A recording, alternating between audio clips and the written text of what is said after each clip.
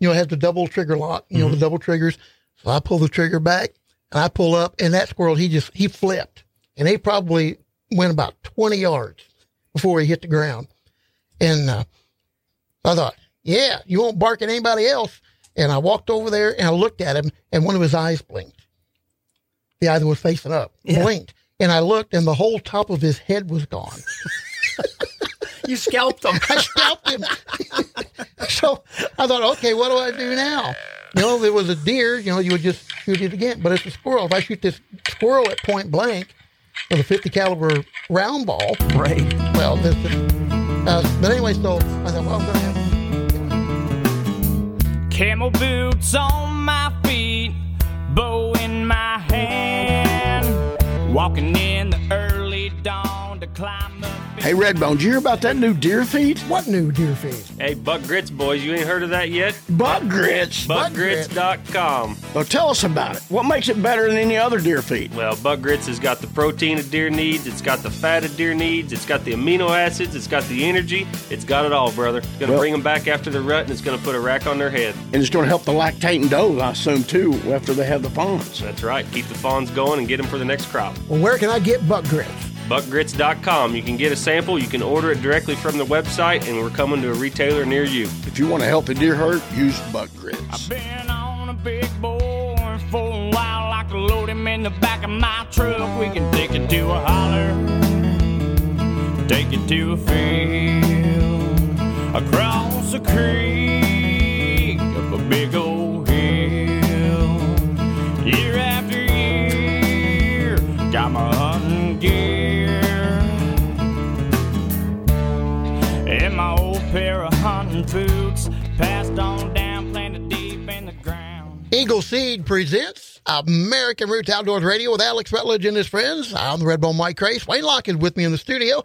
Alex is under the weather and will not be with us this week for the program. Wayne, you're telling me I didn't get a chance to talk to him. We're just texting back and forth, but even his text looked like he wasn't feeling well. Yeah, I would say, because when I talk to him, it's like I would say 2 sentences, he was like that, good. And it's been hanging on to him. And a lot of people, are sick right now. And but him and Linda Bird, their sickness, their coughing has been hanging on for quite a while. Might want to get checked for RSV.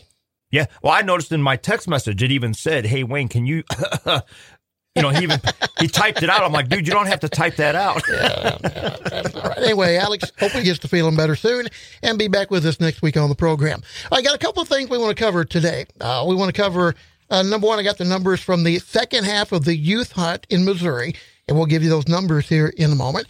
But also, we're going to talk some about the alternative methods deer hunt that's coming up in Missouri and in Arkansas, and talk about what that means exactly. And, of course, when it is, and then some of the do's and don'ts, and more of the do's than the don'ts. Does that make sense? Yeah, because we're all good at the don'ts. Yeah. The don'ts are just bonehead stuff. And that's common sense stuff. Right? Absolutely. All right, so let's talk about the second half of the youth hunt, which was this past weekend, November 25th through the 27th. Preliminary data from the Missouri Department of Conservation shows that the youngsters harvested another 2,881 deer in the late youth portion of the deer hunting season. So 1,302 antlered bucks, 322 button bucks, and 1,257 does. Almost a 50-50 split on bucks and does during that weekend. So congratulations to the youth hunters. I think, wasn't it around 13,000 that they had in the first portion? Yes.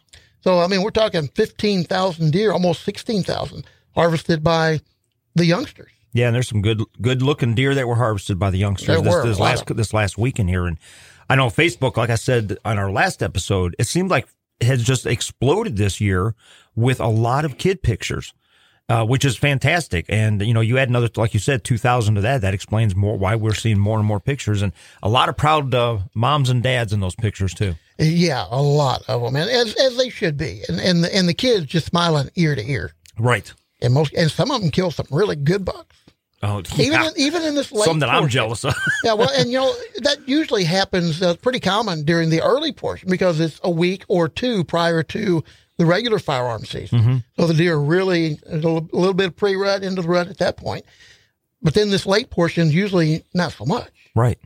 But man, there was some good bucks killed this past weekend. So maybe the kids have a little more patience than we do.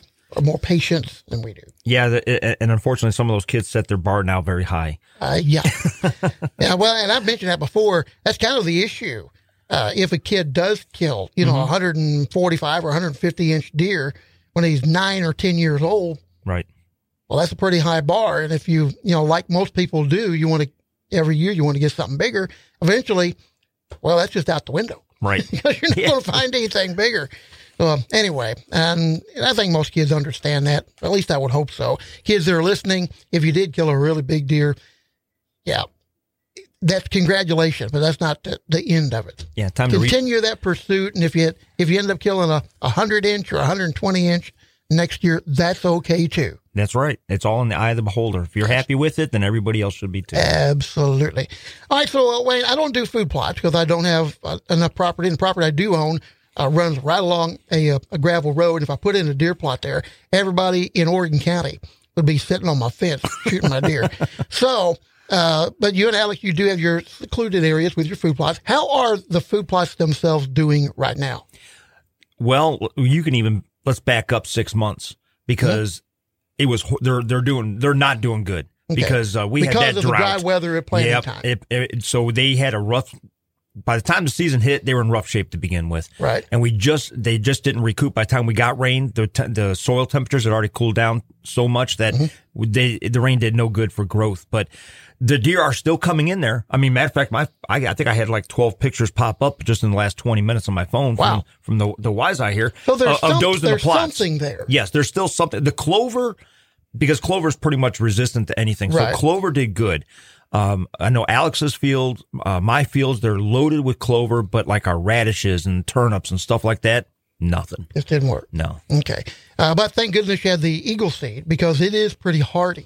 Right. And with so many ingredients in this, like the smorgasbord, you have a good chance of having something. Plus, I also overseeded with clover, so that helped. Well, and that does help. And the clover is a cool weather grass anyway. Mm-hmm. And the thing that you hope is those seeds will remain dormant. Some of them that were that just it was too hot and it got too cool, and then come spring, then they will sprout. That's always a hope. Well, right? it is, and that happens so many times. And with a good winter and a good early spring showers, that we should have some good luck with it. Yeah, and some snow to put some nitrogen back in the soil. Exactly. Yeah, got to have that snow. All right, so alternative deer season coming up, and in Missouri and Arkansas, we want to talk about that as we go through the day today, and we're going to give you the methods that are allowed during the alternative season in Missouri. And we'll do that when we come back. You're listening to American Roots Outdoors Radio with Alex Rutledge and his friends. We're back in just a couple of minutes. Hey, y'all, it's Tyler Farr, and you're listening to my good buddy, Mr. Alex Rutledge, on American Roots Outdoors. Hunting off the farm, wishing on some luck. I've been on a big bore for a while, I can load him in the back of my truck. We can Redbone, what would you say if I could tell you that you could kill a buck on a certain day? I would say you're crazy. There's no way to predict how the bucks are going to move. Well, you're wrong. There's a new camera out called Wise Eye Technologies. These guys can predict the actual deer movement, exact time that a deer is going to come through. Really? Wise Eye Technology. This camera has 5-megapixel pictures, has a GPS system built inside, and it's an experience using this camera. It collects data and tells you the movement, wind direction, everything. On a camera? On a camera. WiseEyeTechnologies.com. And how do I find out more information about these guys? You go to WiseEyeSmartCam.com. I'm using them. You should too. Make your hunt easier. Use Wise Eye. Up a big old hill, year after year, got my hunting gear. Hornady Ammunition presents American Roots Outdoors Radio with Alex Rutledge and his friends. Wayne Locke is with me in the studio. I'm Redbone Mike Crace. We are minus Alex, as we mentioned in the first portion of the program. Alex just feeling under the weather, and Buddy gets feeling better real soon, and hopefully Alex will be back with us next week. All right, so as we mentioned in the opening segment, I want to talk a little bit about the alternative methods deer hunt. In Missouri, the alternative method deer hunt runs from December 24th through January the 3rd. In Arkansas, they call it muzzleloader season. It runs from December the 10th through the 12th. And many hunters in Arkansas, Wayne, will tell you that that is the best time to kill big bucks in Arkansas. And I'm going to be honest with you, I'm a little shocked about that because I always thought it would be a little later. I hear them like saying early it January would be the best time, but I hear them say it all the time. It's kind of the post rut and some of the tactics begin to work again because a lot of the does are coming back in estrus. So yeah, and they're maybe right on time there with the 10th through the 12th. But again, 24th through January 3rd in Missouri. So let's take a look and just pipe in here anytime you have a question. The methods that are allowed during the Missouri alternative method hunt. Muzzle loading or cap and ball firearms, 40 caliber or larger, and capable of firing only a single projectile at one discharge, inlines and scopes are allowed. Multiple barreled muzzle loading or cap and ball firearms and or muzzle loading or cap and ball handguns, including revolvers, 40 caliber or larger, are allowed and may be carried in addition to a muzzle loading or cap and ball rifle. Center fire pistols or revolvers using expanding type bullets such as lead or copper. Air powered firearms, 40 caliber or larger, charged only from an external high compression power source, like a hand pump, an air tank, or an air compressor. Long bows, compound bows, and recurve bows of any draw, weight, handheld string releasing devices, illuminated sights. On your bows, you can use the illuminated sights, obviously. Scopes and quick point sights are allowed. Crossbows are allowed. Atlatls, which are defined as a rod or narrow board-like device used to launch through a throwing motion of the arm, a dart 5 to 8 feet in length. Have you ever used an atlatl? And I don't mean hunting, I mean just in general. Been somewhere where they had an atlatl and you tried throwing it or learning to throw it? No, I have not. But I tell you what, I have seen some YouTube hunts of these. Mm-hmm. It does look like something I would like to try sometime in my life. I think there have been 2 deer harvested since they brought the atlatls into the alternative methods. Okay. And both of them were up north. But there's a gentleman in Koshkodong used to have a shop, and he built atlatls. And one day he called and said, "Why don't you come up? I want you to try one of these atlatls." So I went up, and he had a little place set up there by the shop. And he showed me the motion and how to hold it and do it. And it's really a lot of fun. It's also extremely difficult. I can imagine. But it's a lot of fun. And I probably did it 10, 12 times, and I was getting where I could at least hit the target. Whether it be the butt or the head. Yeah. You're hitting something. I was hitting something. But I could see that it was something that, if somebody really wanted to go primitive, that would be the ultimate way to harvest a deer. Yeah, now you're going back to caveman time. Exactly. Or early Indian time. Right. Before the settlers came and introduced them to guns. And the ones I saw on YouTube, these guys were up in a tree stand waiting for and both of them were does, but the does come walking right by and then they would just launch it down. And the one guy, he took him 3 tries before he got one, but he said, he practiced hundreds and hundreds of times out of his tree stand before he was able to say, okay, I'm good enough to try this on an actual animal, because, like all of us, we don't want to wound an animal. So right. And that would be the key. I would think if you're going to try and hunt with an atlatl, you have got to get extremely efficient shooting that thing. Yeah. And there ain't no 40-yard shots on these things. No, you're talking about 3 to 5, maybe 10 feet. Right. And not yards. Right. Feet. Right. Feet. I think you're going to have to get real. And there's going to be some out there right now that's proficient at atlatl. Going to say, oh, no, you can go 10, 15, 20 yards. And I can see that possibly happening too. If you're like the key word in that sentence, proficient. Well, when the day that I was trying it, we were about 20 yards before the target was from us. It was on a big round hay bale, and they had this 2x2 target. And I was hitting the hay bale consistently. After about the 3rd time, But then I got to where I could hit the 2x2 target just about every time. Nice. But it is a very fluid motion, and it's particular. It's not like throwing a baseball. It's not like throwing a football. It's a totally different type of motion. All back in muscle memory. Now you got to relearn everything. Well, yeah, because the first time I did, I tried throwing it like a baseball. And if you're a javelin thrower. I don't know if we ever found that atlatl ever again. And if you're a javelin thrower, it is not like throwing a javelin. No, not at all. No. And then people are probably in their head, they're thinking, oh, it's like throwing a javelin. No, it's not. No, you don't put your hand does not go on the dart. You're holding that little launch, whatever they call that thing. Right. I guess it's the atlatl. But anyway, so those are the methods that are allowed in Missouri. And pretty much anything other than a center fire rifle. Yeah, I was going to say that this is something this year I really had to pay attention to the rules because, again, in Ohio, our late season is just primitive season. It's right. Your muzzle loader only, period. And then after, you had talked about this before we got on the air and now, hearing it now, it's like, holy cow, this late season here in Missouri entails a whole lot of different options, which I think is great because people maybe who don't want to do muzzleloader, maybe they want to do their handgun. I mean, it gives them a lot of options to get more hunters out there. I absolutely love it. And other than slingshot and a rock, that's not allowed, but that's about the only thing that isn't. And I know a lot of people harvest deer with muzzleloaders, which is a pretty cool deal. Mm-hmm. But how about a muzzleloading pistol? You know what?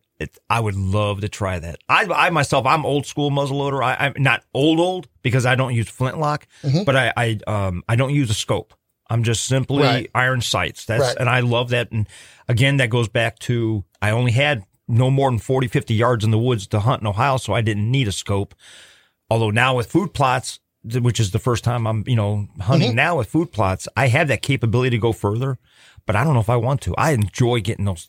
Yeah, do you shoot an inline or do you shoot like an old Hawken or something like that? No, I used to shoot the old, remember the old kits that you used to put together when you were a kid? I used to have one of those. Yeah, the old Hawken kits. Yep. Those were the best. Those were the best. And I used to have one of those, hunted with that for years. I finally went to an inline CVA Wolf. Is what I have shot for years. I finally gave all my CVA Wolves away, that now I have a, what do I have now?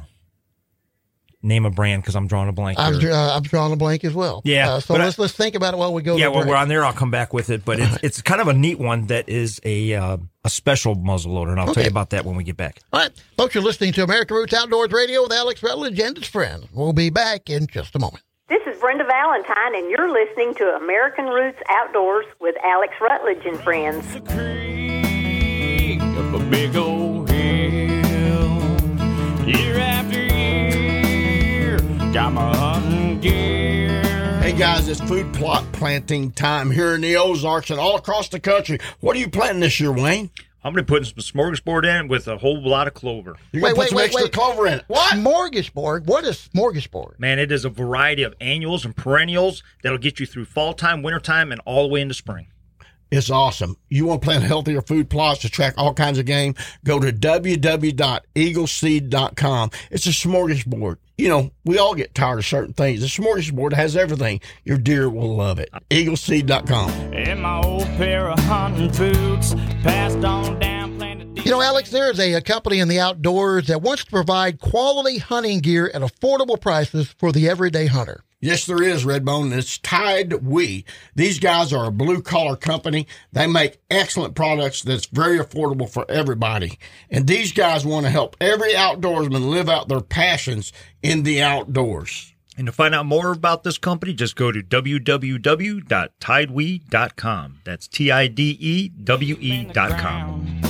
Around your heart, so you never gotta worry what the wind. Tide We presents American Roots Outdoors with Alex Rutledge and friends. This is Wayne Locke. I'm Mike Crease in the studio here with me. Alex is out sick for the night. We're going to miss him. Hope he feels better. When we left off the last segment, I was talking about muzzleloaders, and you're trying to remember. I'm trying to remember. I couldn't remember what muzzleloader I had because I had CVA for so many years that I was at a banquet and I won a Traditions muzzleloader. Now there you go. This Traditions is one that was made. They made 20 per state, and so it's stamped with your state. Wow. And it's got the serial number and the where in line of those 20 it is. The one that I won for Ohio was number 1 for the muzzleloader, and the serial number was number 1. Wow, that's it was pretty the cool. first one off the line of this new thing. So it's never been, I've never shot it because it was always going to be my mantelpiece. Gotcha. Well, then I gave away all my muzzleloaders. And so now you're going to have to shoot it. Now I'm going to have to shoot it, and I'm really looking forward to it, though, because it's a nice-looking gun, and just to at least I'd love to harvest a doe with it and just say, hey, I shot something with it. And but I'm looking forward to muzzleloader this year. No I've told doubt. this story before, but one time, many, many years ago, probably 35 years ago, I traded an old refrigerator for one of those Hawken kits, octagon barrel, 50 caliber, and it was partially put together, but some of the parts were missing. So my late father-in-law was a bit of a machinist, and he machined some of the parts that we needed to complete the gun. Wow. And put it together. Now, I never did deer hunt with it, but I would take it squirrel hunting. And I know 50 caliber round balls shooting at squirrels, but I got to be a pretty good shot with it. It was just, and one of the things that we had to machine and make was the front sight. Okay. The rear sight was on it, but the front sight we had to machine, and the piece that goes through the barrel up on the stock, and the piece in the back that holds the barrel down in the back. Yeah. Those are the pieces we had to machine. But anyway, long story short, I got pretty proficient at killing squirrels With a 50 caliber. with a 50 caliber Hawken muzzleloader. But one day, I was walking through where I was going to kill squirrels, and I looked, and sitting up on a branch, hanging out over this old logging road, was a big old fox squirrel. And it was just a barking. And I thought, you rascal. So I just, had the double trigger lock, the double triggers. So I pull the trigger back, and I pull up, and that squirrel, he flipped. And he probably went about 20 yards before he hit the ground. And I thought, yeah, you won't bark at anybody else. And I walked over there, and I looked at him, and one of his eyes blinked. The eye that was facing up blinked. And I looked, and the whole top of his head was gone. You scalped him. I scalped him. So I thought, okay, what do I do now? If it was a deer, you would just shoot it again. But it's a squirrel. If I shoot this squirrel at point blank with a 50 caliber round ball, right? Well, there's just. But anyway, so I thought, well, I'm going to have to kill it. I went to looking for a rock, and all of a sudden, the squirrel got up and ran off. Never saw it again.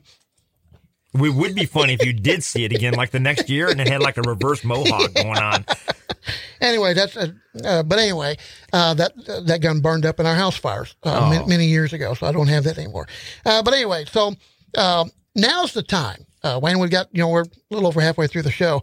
Now is the time, and we've kind of been talking about muzzleloaders, because we do want to remind hunters, if you're going to be hunting the alternative method, and you're going to be using a muzzleloader, now's the time to get them out, shoot them, check all your supplies, make sure you've got caps, make sure you've got your sabots, whatever it is you like to shoot. Make sure you got your powder, whether it's the loose powder or the pellets. You like the pellets or you like the loose powder? I like the pellets. Yeah, I know Alex always says he likes the loose powder because he thinks it shoots more consistently.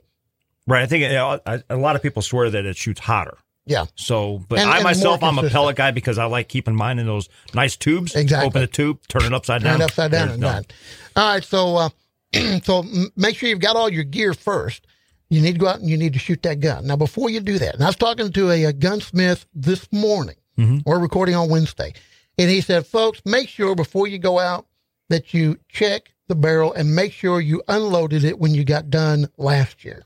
Yes. That's a mistake a lot of people make. And I have in the past. Yeah. And if you need, if that's the case and you can't get that thing out, you need to get it to a gunsmith ASAP. Right. And get that ball pulled out of there or the sabot pulled out or whatever the case may be.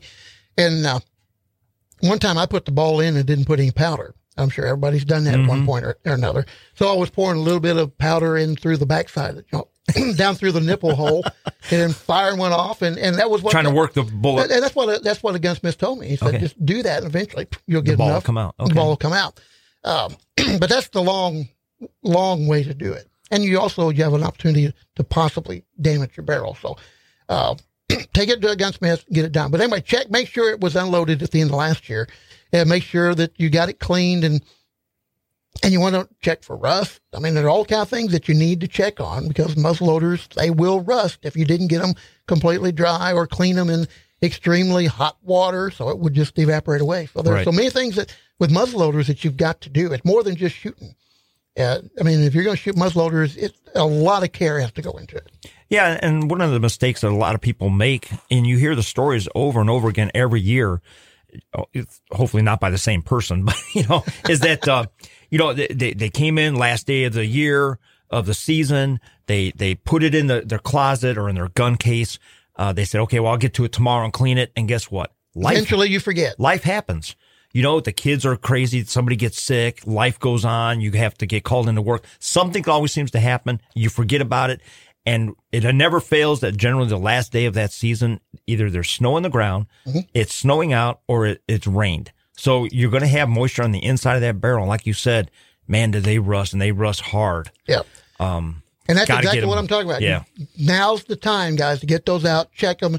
And if there is an issue, get it to a gunsmith, get it fixed, or somebody that is proficient. And if you live right here in our area, Brawley's Powderhorn, great place to go up at Winona. Yep. I mean, Boob will take care of you and probably get it done in a timely manner. But the reason that we wanted to talk about this today is because that season is coming up starting December 24th in Missouri. So you've got, about 3 weeks. And if you want to hear a gunsmith laugh, take it to them that week before and say, I need something fixed. Because they will laugh, because you're going to be in line of about probably 30 other muzzleloaders. It's not going to happen. And everything checks out and the gun is good.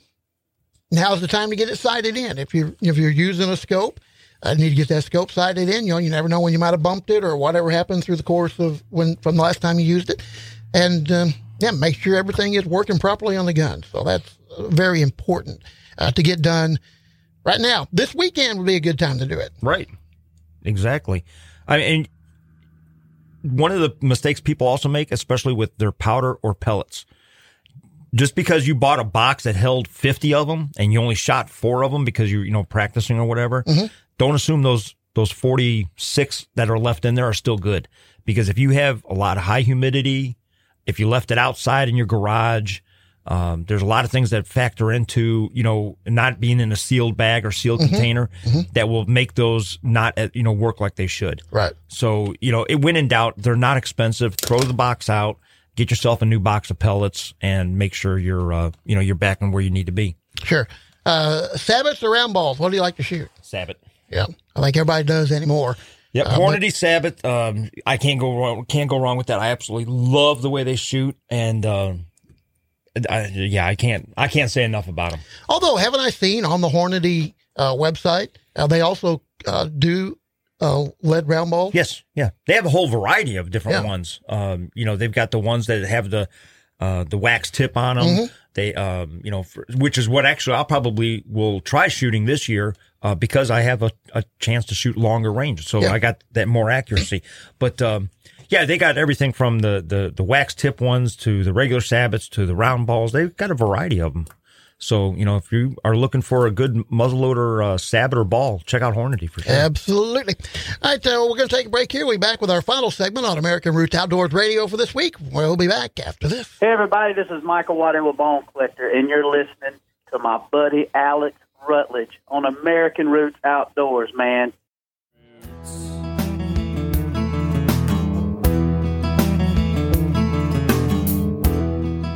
Redbone, Wayne, have you heard about the 12-volt power packs? I've heard a little bit. Tell me more.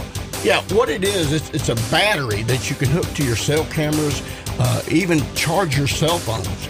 This company's become really innovative, Wayne. Yeah, I've got a couple of them myself, and they're so easy to use. My 6-year-old helping me set them up in the woods on my Wise Eyes. If you want to improve your battery life in your cell cameras, check out the 12-volt power packs. I'll have to do that. Do they have a website? Yes, it's jkroutdoors.com. Wise Eye and Buck Ritz presents American Roots Outdoors with Alex Rutledge and friends. This is Wayne Locke. I got Mike Crace in the studio here with me behind the board, working his magic as usual. Always reminds me of the Wizard, The Wizard of Oz working. I swear, if somebody were to pull a curtain, it would be Mike Craze popping his head out, going, "What? It's not me. It's not me. I didn't do it." I equate it more to Mr. Sulu operating the control panel on the Enterprise. The Enterprise. That's, you know what? And then think about that. You do have the large window right there in front of you, and the screens. Look at all these lighted buttons, and you got so many buttons on there. I don't know what they do. I'm not sure what all of them do either, but those are the ones that I don't ever touch. I swear they just put extra lights on there so they can charge you more. No, I don't think so. No, every one of them has a purpose. There's a purpose, right? All right, so we've been talking muzzleloaders, and folks need to get out there. And I guess one of the things I'd like to mention, I know we got some questions here from our podcast page that we want to get to. But before we do that, you need to know your distance on your muzzleloader. I mean, obviously, most muzzleloaders, you're not going to be able to shoot it out there 200, 250 yards. You need to know your proficiency with your muzzleloader. So that's another reason to get it out now and shoot it, just to remind yourself just exactly how accurate it is and how accurate you are. Right. If you're an old timer like me and you, where muzzleloaders first came out, and hey, if you had a 50-yard shot, that was about the limit of your muzzleloader. Yeah. Nowadays, I mean, 250. A lot better. Yeah, 250-yard shot with the inline muzzleloader with a scope, not too impossible. But if you're not accurate, if you're not proficient with it, don't attempt. Like you said, get out the brawlies, get out to your backyard, shoot it up. All right. So, what kind of questions do we have here from listeners of the podcast? Well, one of the ones that I'm looking forward to answering is from Mike over here in Missouri, and he asked, "Will decoys work in the late season?" Absolutely. Heck yeah, sure enough, they will. Yeah, you put that doe decoy out with her tail sticking up and a little doe in heat urine around in a scrape or something close by. Absolutely. Yeah, and that's a big misconception too. People think that you have to use your decoys with put your buck decoy out there. You can only use it during the pre-rut, and then after that you can't use them no more. That is so false. Yeah. There's so many different ways we could do 2 episodes on how to hunt with a decoy, but I'm going to give just a couple things because I love hunting with decoys. I'm going to give 2 tips that I like using. 1, I only put 1 antler on my decoy, never 2. Why? Because if you get a buck that's been beat up, he's more apt to come in to one that he thinks he can beat up. Okay. Especially if he only sees 1 antler on it. And generally those, they don't have those big fake antlers. You're getting small ones, but you put 1 on there, that buck is more apt to come in. Yeah. See, I've always wondered why they just don't put spikes on their heads. Hey, take a stick and stick it in yourself. Or fork horns. Right. Forking horns. Yeah, it's always a 6 point. I don't know why that is, but yeah, I only use 1 antler on mine. That's just something I've always done. I've had great success with it. The other thing I do is, once the rut is over and I'm using it for late season, I like to, and that's generally when I like to harvest a lot of my does, is during this time of year. I love hunting in the snow, December and January. For does and that. But one of the things I do, because mature does are very, very weary of decoys. And if you ever put a decoy out, you're going to see a mature doe. She's going to halt up and she's going to circle way around and probably not even come into the decoy. She wants to kind of stay away from it. I use that to my advantage. I will put that decoy out 50 yards from me on the other side, because most of my strips are 50 yards wide anyway. Mm-hmm. I'll put that decoy on the other side along the edge. So this way she comes to my side to go around, and I got a perfect bow shot, at 15, 20 yards easily. There you go. So that's 2 great tips I like to hand out to everybody. If you're hunting a doe, put a doe decoy out, but put it way away from you so she circles down to you. And if you're hunting for a buck, just put 1 antler on. You'll see your success rate go up. Yeah, and I think deer decoys are a whole lot like hunting with turkey decoys. They're not an absolute must, but they will work, I think, at any time during the season. Mm-hmm. It's like people say, well, can you rattle during late season? Sure. Deer, in January, you will see deer playing with each other. I've seen 2 videos just in the last few days that were shot in just the last few days of bucks sparring. Yeah. I mean, it's not just fighting for dominance. They spar. They're having fun. Yeah. All right, so another question. What do you got? And we just got a couple of minutes here. Yeah. Mock scrapes in the post-rut. Can you do it? Yes. Yes, you can. And that'll actually roll right into, and that's from Buddy over there in Louisiana, but that rolls right into a question from Brant in Alabama, and that is, can you set up mock scrape, or when do you know the rut's coming back in? And I'll go back to scrapes. if your scrape all of a sudden that's been dormant for the last 30 days, all of a sudden the leaves aren't there no more, guess what? It's starting to kick up again. There's some does that are coming back in heat. That's right. Yeah, and there are bucks that are getting after them. And I would say the way to tell is, yes, when you see bucks pushing those does. Yeah. Alex today sent me a text because he said, hey, there's a bunch of does I just saw leave your property. And I said, yeah. I said, they've been out over there all morning. He goes, and then like 10 minutes later, he was driving to, downtown, Birch Tree there. He goes, hey, over by your father-in-law's house, at 8 Point, just across the road, hot on a doe. Now there you go. So it's kicking back up again. Yeah, and that's the telltale sign right there. If you see bucks, pushing those does around and or chasing those does, you see a doe just getting at 400 miles an hour and a buck 20 yards behind her going 420 miles an hour, then you know that the rut's coming back in. Yeah, and that goes back to spending the time in the woods, on the fields, glassing and watching activity. All right, so Wayne, we're about out of time here, but we are going to continue. We got a couple more questions that we're going to answer over on our bonus segment on the podcast. So tell people how to go about listening and to more of our conversation here over on the podcast.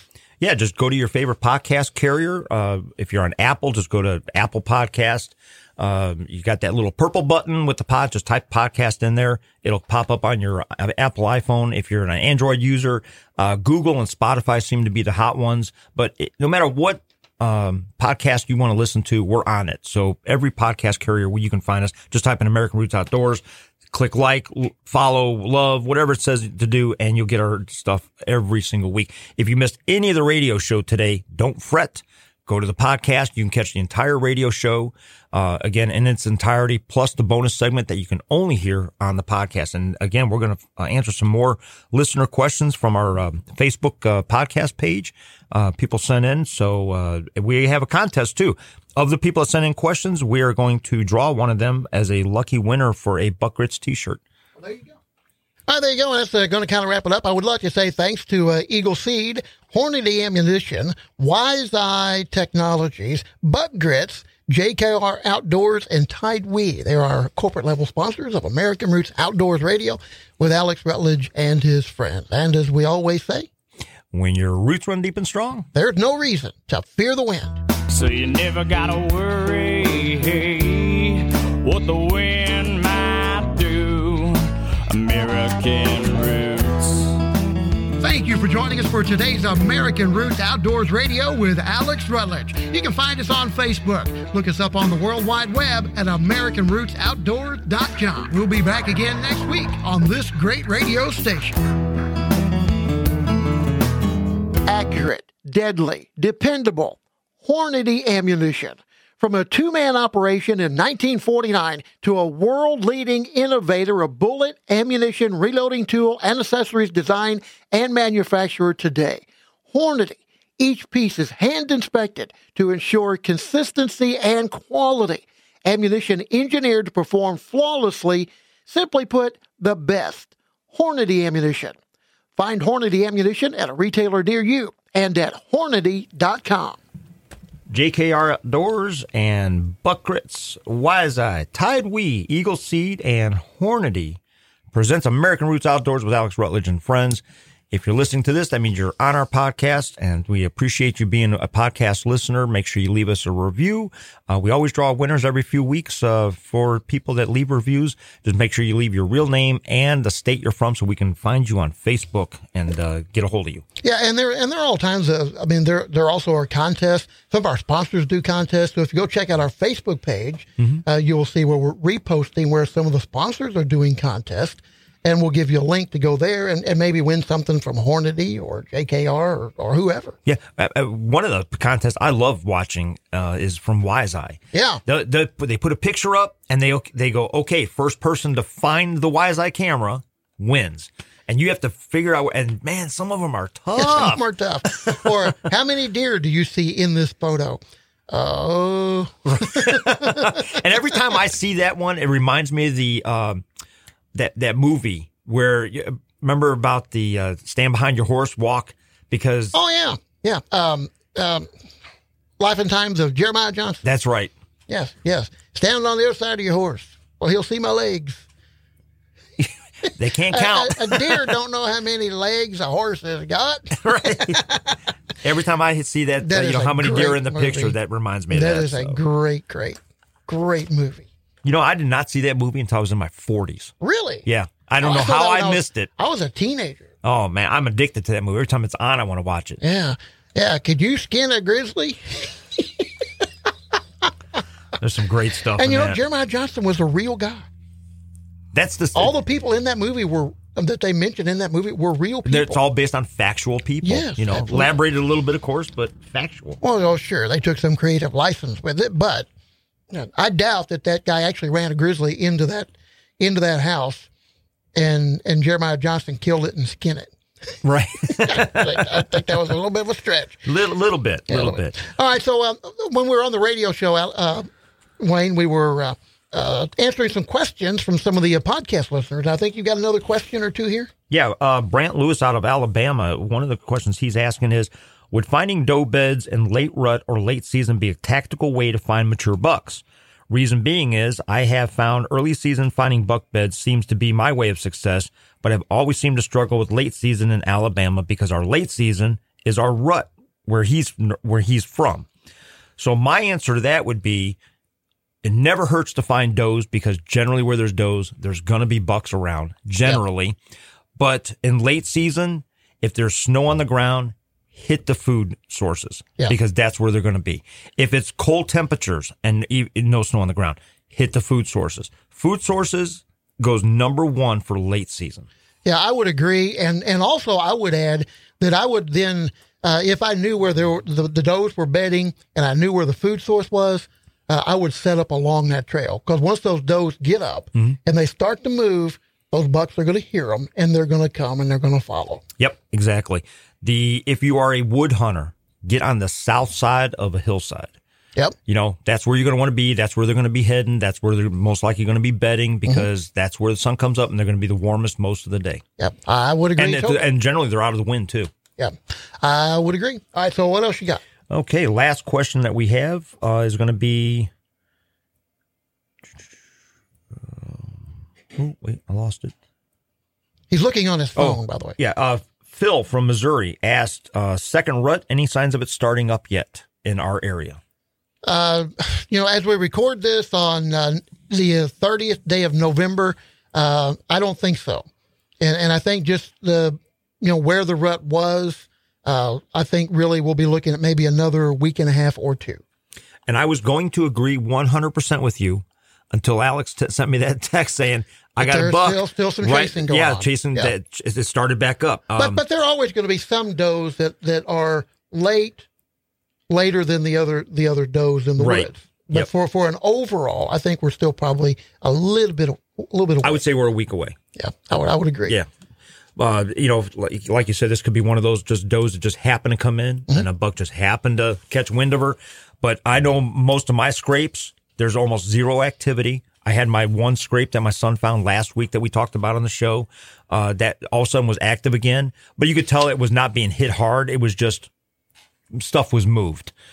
So, are they still out searching? Again, there's nothing wrong. You can hunt scrapes all year round. Scrapes are not a specific to just one time of the year. You can hunt scrapes in January. You can hunt scrapes in, as soon as the season opens in September. Because they are a travel line. That's right. They are a travel line. And more than just locators, it's actually a travel line. So kind of a road map, if you will. Yep. And for all those guys that submitted some questions for us tonight, I want to say thank you. They did that through our podcast page. So it's American Roots Outdoors Podcast on Facebook. Just go to that group. We had the question put on there for the contest, so we will draw the winner tonight, and I will post that up tonight on the podcast page. If you're not a member of that page, please get on there and submit a request, and I'll get you approved. Yeah, like the page and do all that stuff. All right, so, we had Thanksgiving last weekend. Did you have plenty of turkey? That's an understatement. That is an understatement. I had turkey soup, turkey sandwiches, turkey, and now we froze some ham up, and my father-in-law took the ham out yesterday, and now he's making ham and bean soup, so I'll have that. I will have that for the next 3 or 4 days. Oh, yeah. Nothing wrong with that. Nope. Nothing wrong with that. And my dogs enjoyed the gravy that was left over 3 days later. Yeah. Somebody posted on Facebook the other day. It says to all of you, or it said, not sure who needs to hear this, but it's okay to throw out the rest of the dressing. No, it is never. It doesn't go to waste at our house either. No, and that dressing is one of the first things to go at our house if there's any leftover, because I love frying it up in the morning. And again, I'll make an omelet. Mm-hmm. I put my eggs in the pan, then I fry up the dressing, leftover dressing. Actually, so here's a question for you: dressing or stuffing? What do you call it? Dressing. Okay. See, I always it's call only it stuffing if you put it in the turkey. See, now I always call it stuffing because we always put it in the turkey, even with the part that wasn't out in stuffing inside the turkey. I still call it stuffing, but I think that's more of a northern thing. Yeah, I think so too. But I fry that up and then put that on there, and then I'd put a little bit of leftover turkey on there, some cheese, fold it over. Turkey and dressing omelet. Yep, exactly. Sounds pretty good. You know, something that I saw, I've never tried it because I don't have a waffle iron, but somebody took their leftover cornbread stuffing and they put it in their waffle maker. Oh. And pressed it down, gave it a crunchy outside. Yeah. And then heated up their leftover brown gravy or turkey giblet gravy and poured that on top of it and ate it that way. No, that sounds good. That does sound excellent. That sounds real good. Oh, now I got to I may just make stuffing just to try that recipe. All right, folks, that's going to wrap it up. We hope you all have had a great week, and we hope that you'll join us. You can join us anytime on the podcast. That's right. We got so 3 years worth of you'll episodes. Join us again next week. But that's right. I was going to say about a week from now, we'll have another episode. But actually, it could be a day from now, depending on when you're listening. So anyway, happy hunting, everybody. That's right. And if you're out there, take a kid, take a wife, take somebody with you if you have a chance to, and introduce them to the outdoors. And if you don't, when you get home, talk about it to your kids and that, because they're going to love to hear the stories and it gets them interested. So again, thank you for listening to American Roots Outdoors with Alex Rutledge and friends. And like we say here at American Roots, when your roots run deep and strong, there is no reason to fear the wind.